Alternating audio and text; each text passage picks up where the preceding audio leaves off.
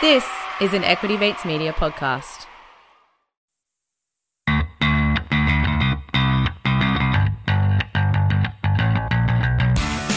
Welcome to Bitesize on Get Started Investing.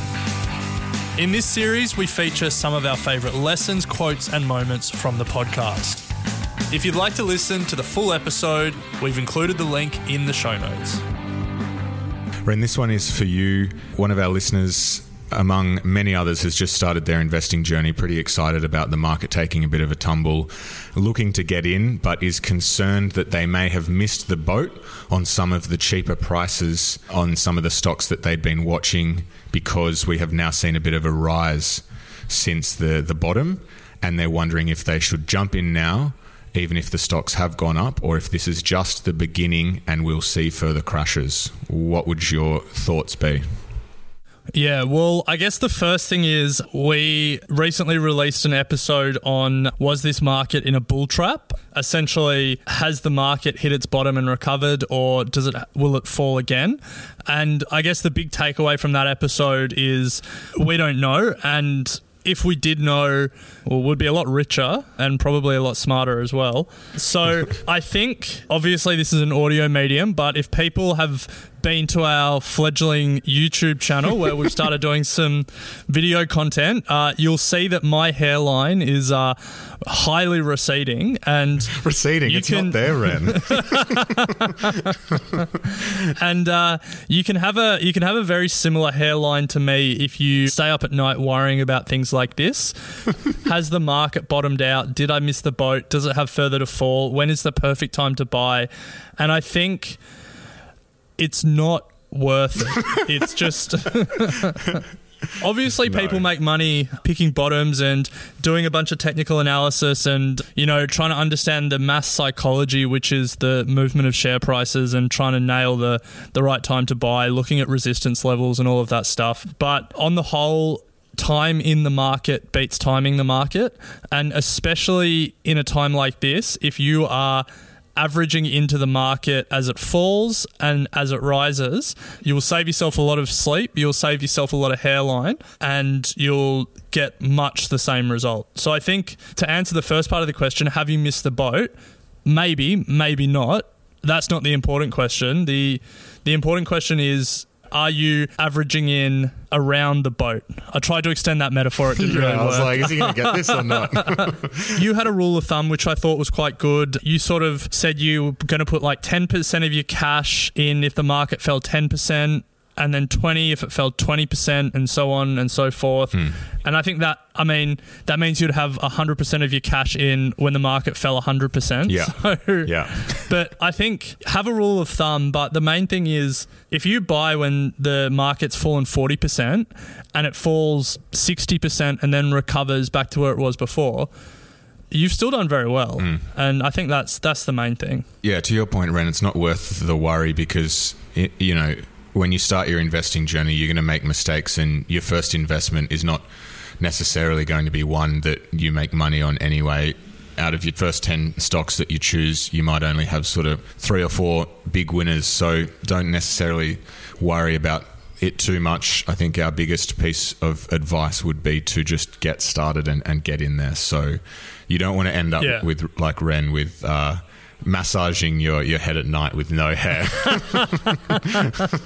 You do Ashley Martin, don't you, Ren? You're looking into that in your time off. I'm the before actor for Ashley and Martin. You could be the after one with your hair plugs. Absolutely, bro. I think, just to add to this, investing is one of these things where it pays to be lazy. Like, it literally pays to be lazy. This is an interesting call. And that's something that really suits my personality. But I think one of my best traits as an investor is my ability to not do anything.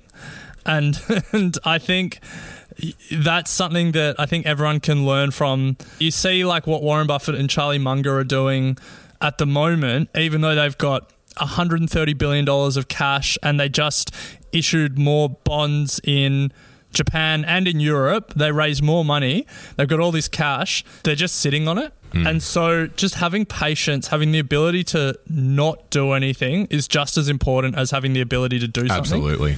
And so I think if you if you just take a breath, if you're patient, and then you have a plan about what you're going to do if the market falls, I think you're in a good position, and then you don't have to worry about, perfectly timing the bottom or anything like that. Just average in small bits at a time through the downturn, I think would be the best way to approach it. And it's definitely, if I had more cash, it would be the way I was approaching it. I think you're right, Ren. I think the biggest learning for me this downturn has been around patience, and we know over the last few episodes I've spoken about jumping in a little too quickly, but that was my plan going in, as I said, 10% I'll jump in kind of thing. But the more I'm reading about what some of the experts in our community have been doing, is some of them still haven't even pulled the trigger on their large amount of cash that they have sitting there, because they've been through this before and they have a plan to come out of this, and they know that they have a few key sort of metrics they look for then deploying their cash. So despite the drop and the subsequent rally, they are not worried about missing the boat. So if the experts are still holding back a little, then I wouldn't be too concerned at this stage. If you enjoyed that bite size, you'll find a link to the full episode in the show notes. You have been listening to an Equity Mates Media production.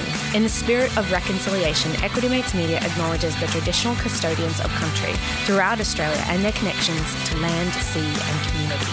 We pay our respects to their elders past and present and extend that respect to all Aboriginal and Torres Strait Islander peoples today.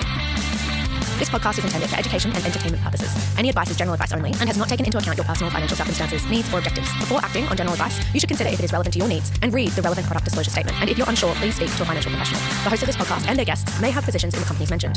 Equity Mates Media operates under an Australian Financial Services Licence 540697. When you drive a vehicle so reliable it's backed by a 10-year, 100,000-mile limited warranty, you stop thinking about what you can't do and start doing what you never thought possible. Visit your local Kia dealer today to see what you're capable of in a vehicle that inspires confidence around every corner. Kia, movement that inspires. Call 800-333-4KIA for details. Always drive safely. Limited inventory available. Warranties include 10-year 100,000-mile powertrain and 5-year 60,000-mile basic. Warranties are limited. See retailer for details.